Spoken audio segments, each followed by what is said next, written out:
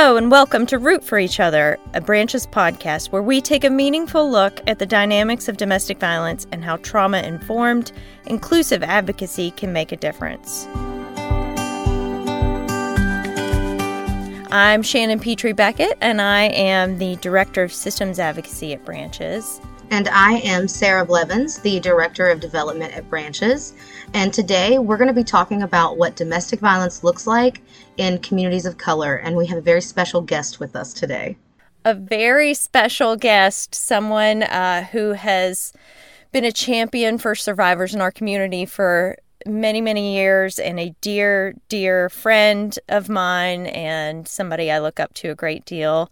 Sharron Hornbuckle. She is a wonder, super mom, super community advocate. She was an attorney at Legal Aid I'm going to start that over. Sorry. She was one of my attorneys at Legal Aid and worked very closely with our survivors in family court. And then she became one of the assistant prosecutors in Cabell County and worked tirelessly to hold offenders accountable.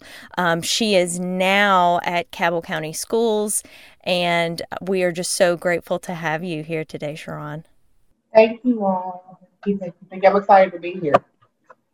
Well, like I said, you are a huge advocate for survivors in every capacity, and you're have been a big part of our work at Branches.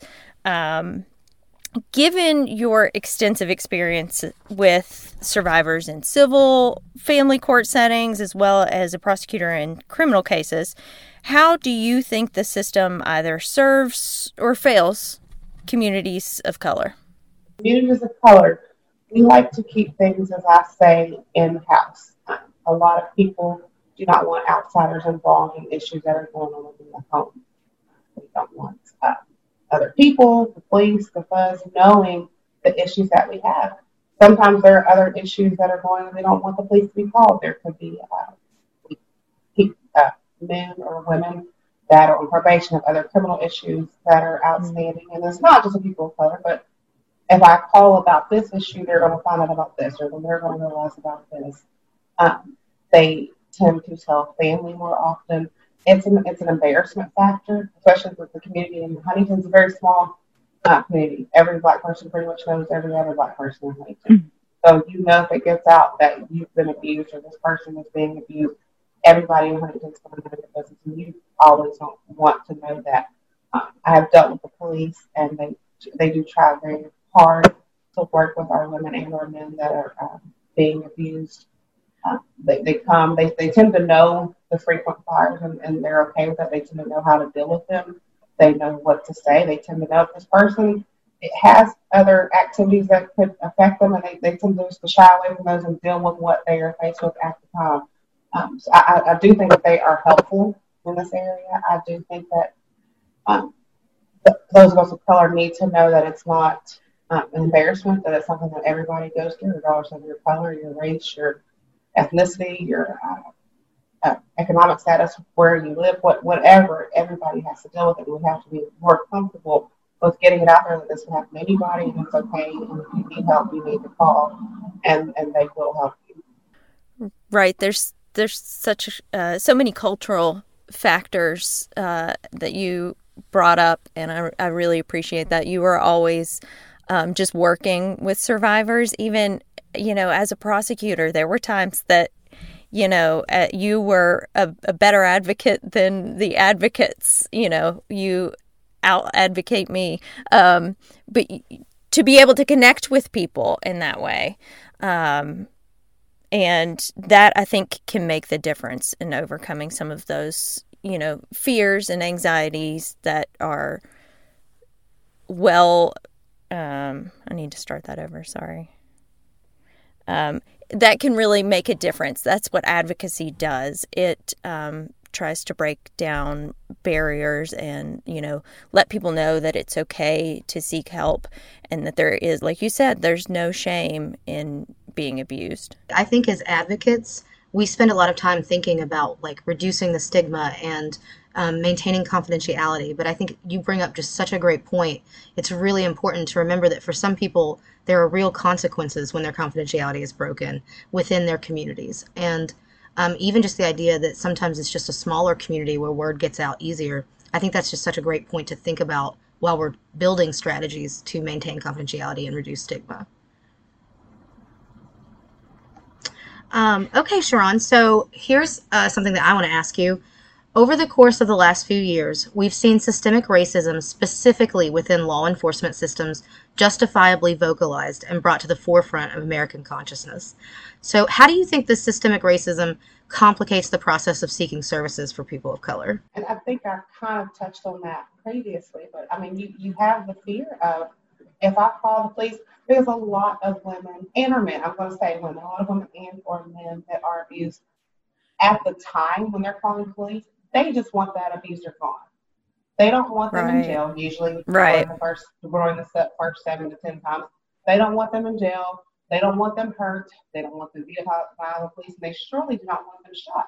So you have this in the back of your mind. If I call the police on this person, if it's a man of color, he could be shot and he could be killed. I mean, now once they get to the point where they are ready to move on, then maybe they may want to call the police and they be okay with whatever happens. But at that time, when they are not ready and they're not there, they don't want their abuser hurt. They don't want to hurt at that point. They just want them gone. They want the fear gone. They want the tension gone, the act that's going on at that moment just to stop. So that's a big barrier. If I call them, you're going to have another George Floyd or Breonna Taylor, that they're not going to come back. And then how does that affect you for the rest of your life? Granted, they're doing some things you have no business and no right to do. But because I called the police just to get my abuser away from me or just to get out of the house or just to get my kids somewhere safe, and especially if they share a child with that person, this person's now dead because I called the police just trying to be safe. So we need more training for officers about systemic racism. We need more accountability. These things need to happen so they feel comfortable in knowing that I can call the police. My partner will be alive at the end of this call. The police will do what they're supposed to do. People go to jail, people service time, tips, whatever the courts decide needs to happen. But knowing that just because I call, it's not a death sentence, is something that we need just to feel comfortable. Oh, absolutely. You want to talk about added burden to survivors. We try and explain that and try and train law enforcement. There's so many reasons why a survivor might not want to seek help.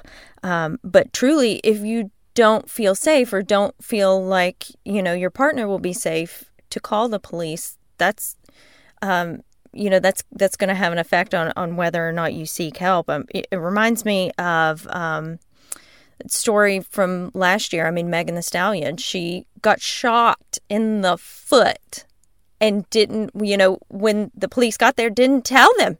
Can you even imagine? Because, it just speaks. That person, you love that person. That person is doing immeasurable wrong acts at that time, but they still love that person. I think that is something that I was just about to bring up.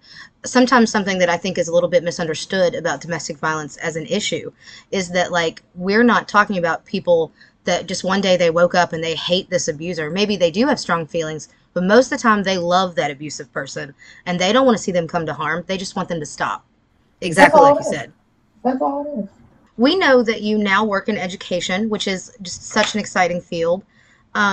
And I just wondered if you could speak to how the adultification of Black children influences the way that we respond to relationship abuse in communities of color. I have talked in depth to my friends. I'm a single mom. I have a young male Black son who's biracial, but he looks like me, and most of my family is Black. And just about how our Black men need to be shown love. I've had people, I love on my son. He is 5'6", 140 pounds, wears 11.5 men's shoes, and he'll be 11 on February the 5th. But I still love on him and give him all these things. They need to know they're not adults. They're babies. He's still 10. He's still 11. They should not have to be adults. And part of them having to be adults is the fact that we have to have these conversations, especially with my son, who's a large black man. At a very young age, of how to interact with the police. How maybe you can be shot, how mommy worries every day that if you're mistaken for somebody else or something goes wrong, something drastic could happen. I am blessed. I know many of the officers in this community, the many officers know me, and they know my son as well. But I hope and pray that when he goes to college or out of this area, the officers aren't going to know me. They're not going to know that Sean. And he's big. He's going to be big. He's going to stay big. And he looks threatening and he's scary to people. So I've had to have these conversations with him at a very early age. And another with boys, I've had to have conversations about sexual assault with him. I'm very open with my son. I talked to him. We were watching one episode, and the girl had been drinking and using illegal substances, and she had just been all over the boys. I said, well, Mommy? She was all over them. I said, you know what? That doesn't matter. I said, if a girl tells you no before, during, or after, I said, you stop immediately. I said, you have to do these things. So we have to, and I think the question had been presented initially about women, but I have experience with my son and how I have to have these conversations. He's not even out of elementary school, but these serious in-depth conversations that will not only protect him, protect other women. Hopefully he will talk to his friends, because that's the last thing you want are these kids talking amongst each other and relaying information that's incorrect. I want him to know the truth and the way things are. But he is still a baby, so I still have to kind of break it down into baby terms, and I still have to treat him like a baby. And we still have to treat our young men as children. He has chores, he has responsibilities. But in our community, a lot of boys are being raised by single moms. So they're the man of the house. And I do utilize him as the man of the house, but at the end of the day, he's still my son. I still have to take care of him. He is still just a child. And we've got to keep that in our mind. Because once we give them the love and show them the respect they need, they can grow up and do that towards their partner, their wife later in life. If they haven't received that love, and I've come across that time and time again, if they haven't received that love, come on, grandmother, whoever's raising them, they don't know how to give it. They don't know how to share it. They don't know who to give it to. That's when we run into the abuse. That's when we run into all the issues that we see, because they have never received that love and don't know how to give it to somebody else. I think I went everywhere. No. This is exactly what I wanted to talk about. A couple of things that I want to pull out of what you just said. I think the scariest thing about adultifying, if that's a real word, children of color, is that it denies them the chance to have those years of love and learning that create. Yeah, exactly. I want to share one thing. First, let me just say this. I love teachers. I admire them. I think they're the greatest people on the earth, but we all have work to do. And I think that something that I have seen happen is that, a black child will act out in a classroom exactly the same way that a white counterpart child would act out. But instead of like a teacher signaling to themselves, like, I need to ask that child what's wrong, then it's just like, oh, we should severely discipline this child of color because we got to get rid of that behavior. There's a dichotomy in the way that they're treated. And I think that that's where we really see that adultification happening. And then, please go ahead. And then, okay.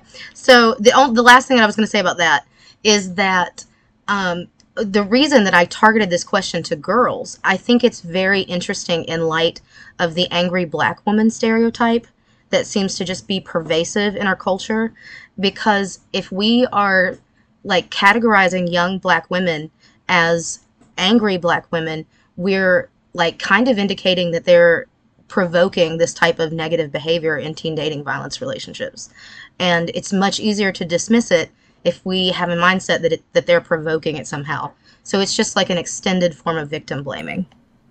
Oh, I completely agree. And I have been so excited the night, and I try to stay bipartisan in my politics, but the night that President Biden now was named President-elect, and Kamala was named VP-elect, my son came downstairs, and I was literally in tears, also doing the holy dance and praising God. I mean, Holy Ghost stomped all through my house, and I have a very close friend of mine, his little girl, and I bought shirts for us to say, well, VP looks like me, and I have books that say that there's a girl headed to the White House because regardless of the fact that she's a black woman and AKA just like Miss Kiwi, but she's also a woman. We've never had a woman in the White House. And she, having her young black woman see this person, you don't understand. I never saw a Barbie doll like myself until I was in middle school. I never had a Disney princess. I did not have a Disney princess until The Princess and the Frog. And like that's not even a real Disney story. But I was super excited, and I was 20-some years old, that hey, there's finally a black princess in the movie. And my son used to watch when school was out last spring, Gunsmoke and this old show. He's like, Mommy, Gigi only watches shows with white people. And I had to explain to him that there weren't black people on the shows then. It was the Waltons that were different shows like that. I said, maybe there weren't black people for her to watch. I said, so that's why she used to watching these shows. But as far as the angry black woman, I think that, and even Kamala got that when she did the debate that I'm speaking. I've said that for years. I'm talking over me. I'm hoping and praying that having her in the position that she's in will show it's not an angry black woman. We are assertive. We are intelligent. We've done the same things you all have done, and we deserve the same amount of respect that you give anybody else.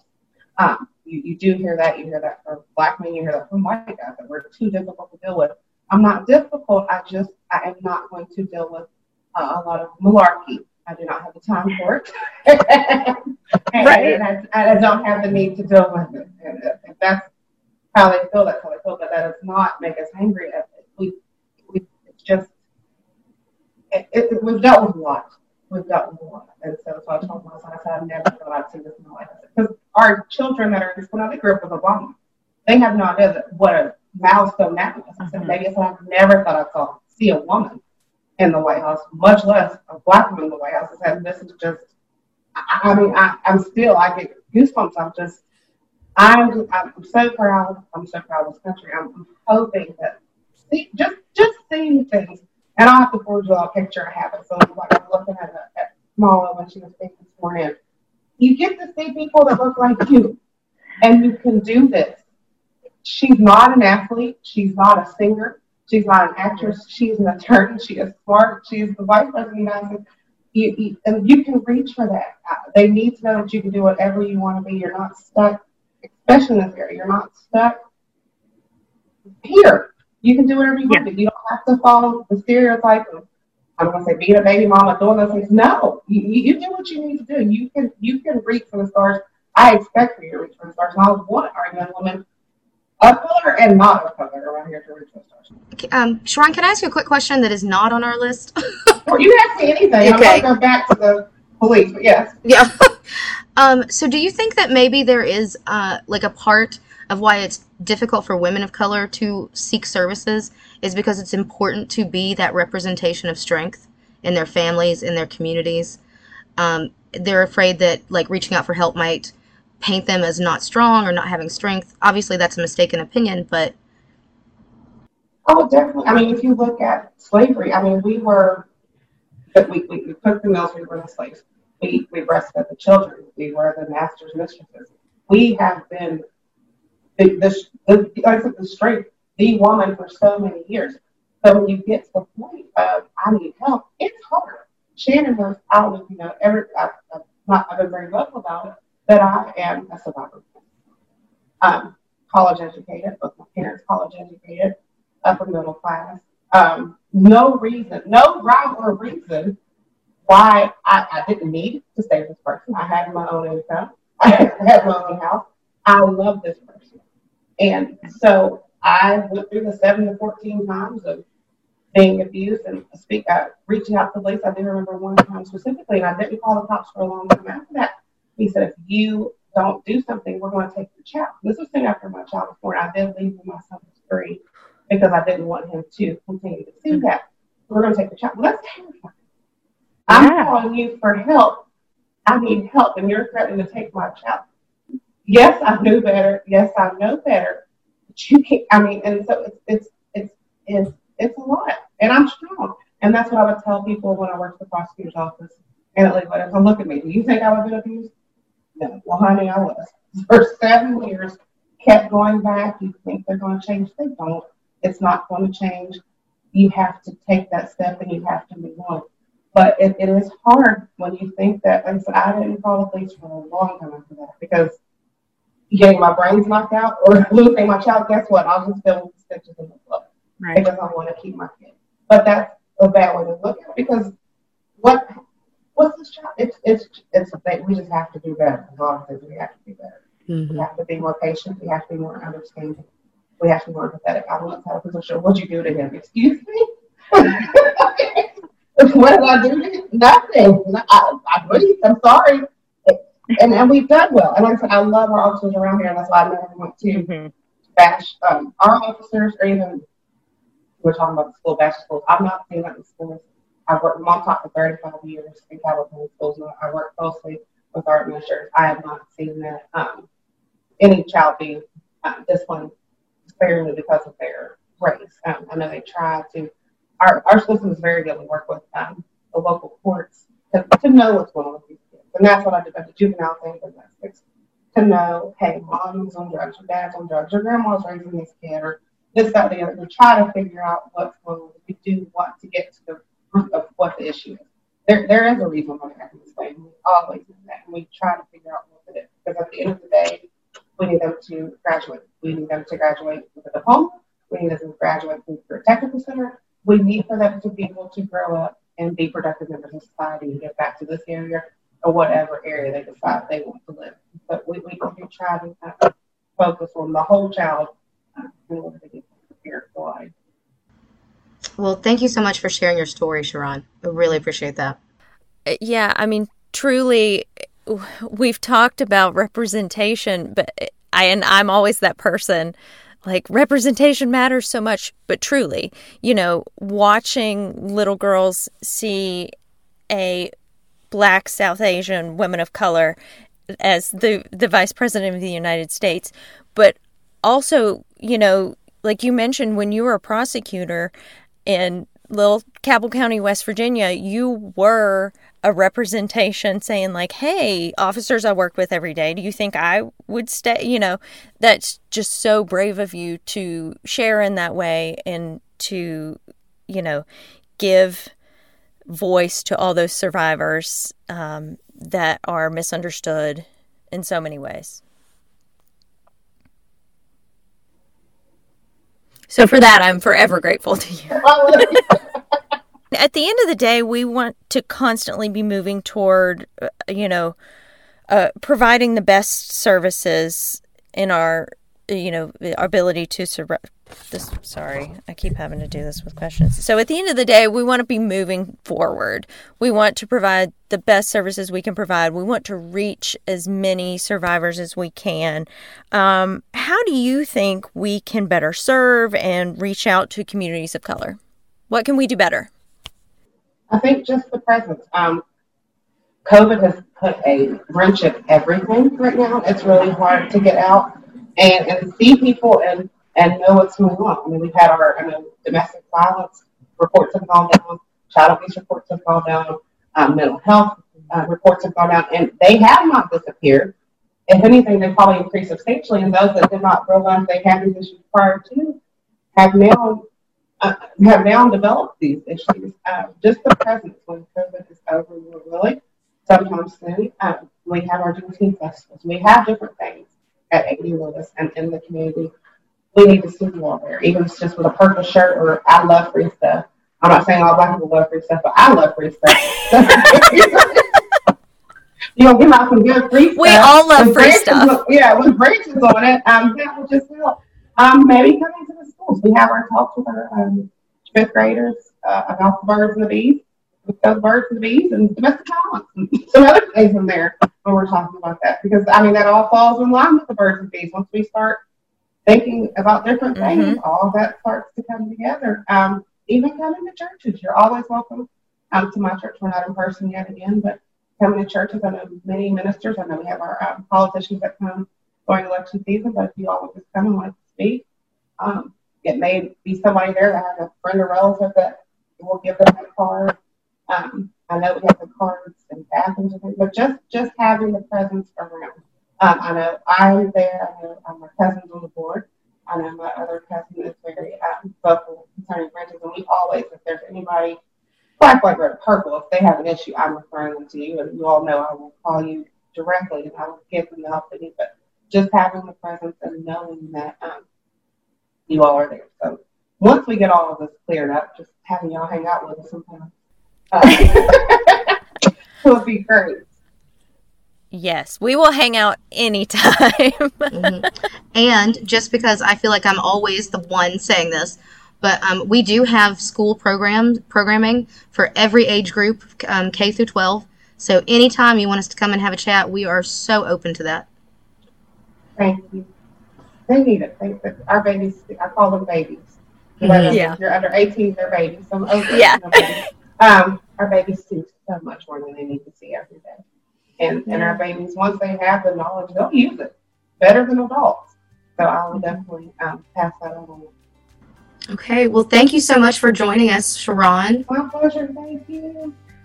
We so enjoyed having you, and it's always good to catch up. And pretty faces. I miss you too. I know, COVID, man. It's rough. All right. Well, thank you again so much, Sharon. Branches Domestic Violence Shelter has been serving the communities of Cabell, Wayne, Lincoln, Mason, and Putnam counties for 40 years. If you or someone you know is experiencing domestic violence, please call the Branches hotline 24/7 at 304-529-2382. If you are in an emergency, dial 911. Branches is proud to serve all. Special thanks to the editors, and hey everybody, go out and root for each other.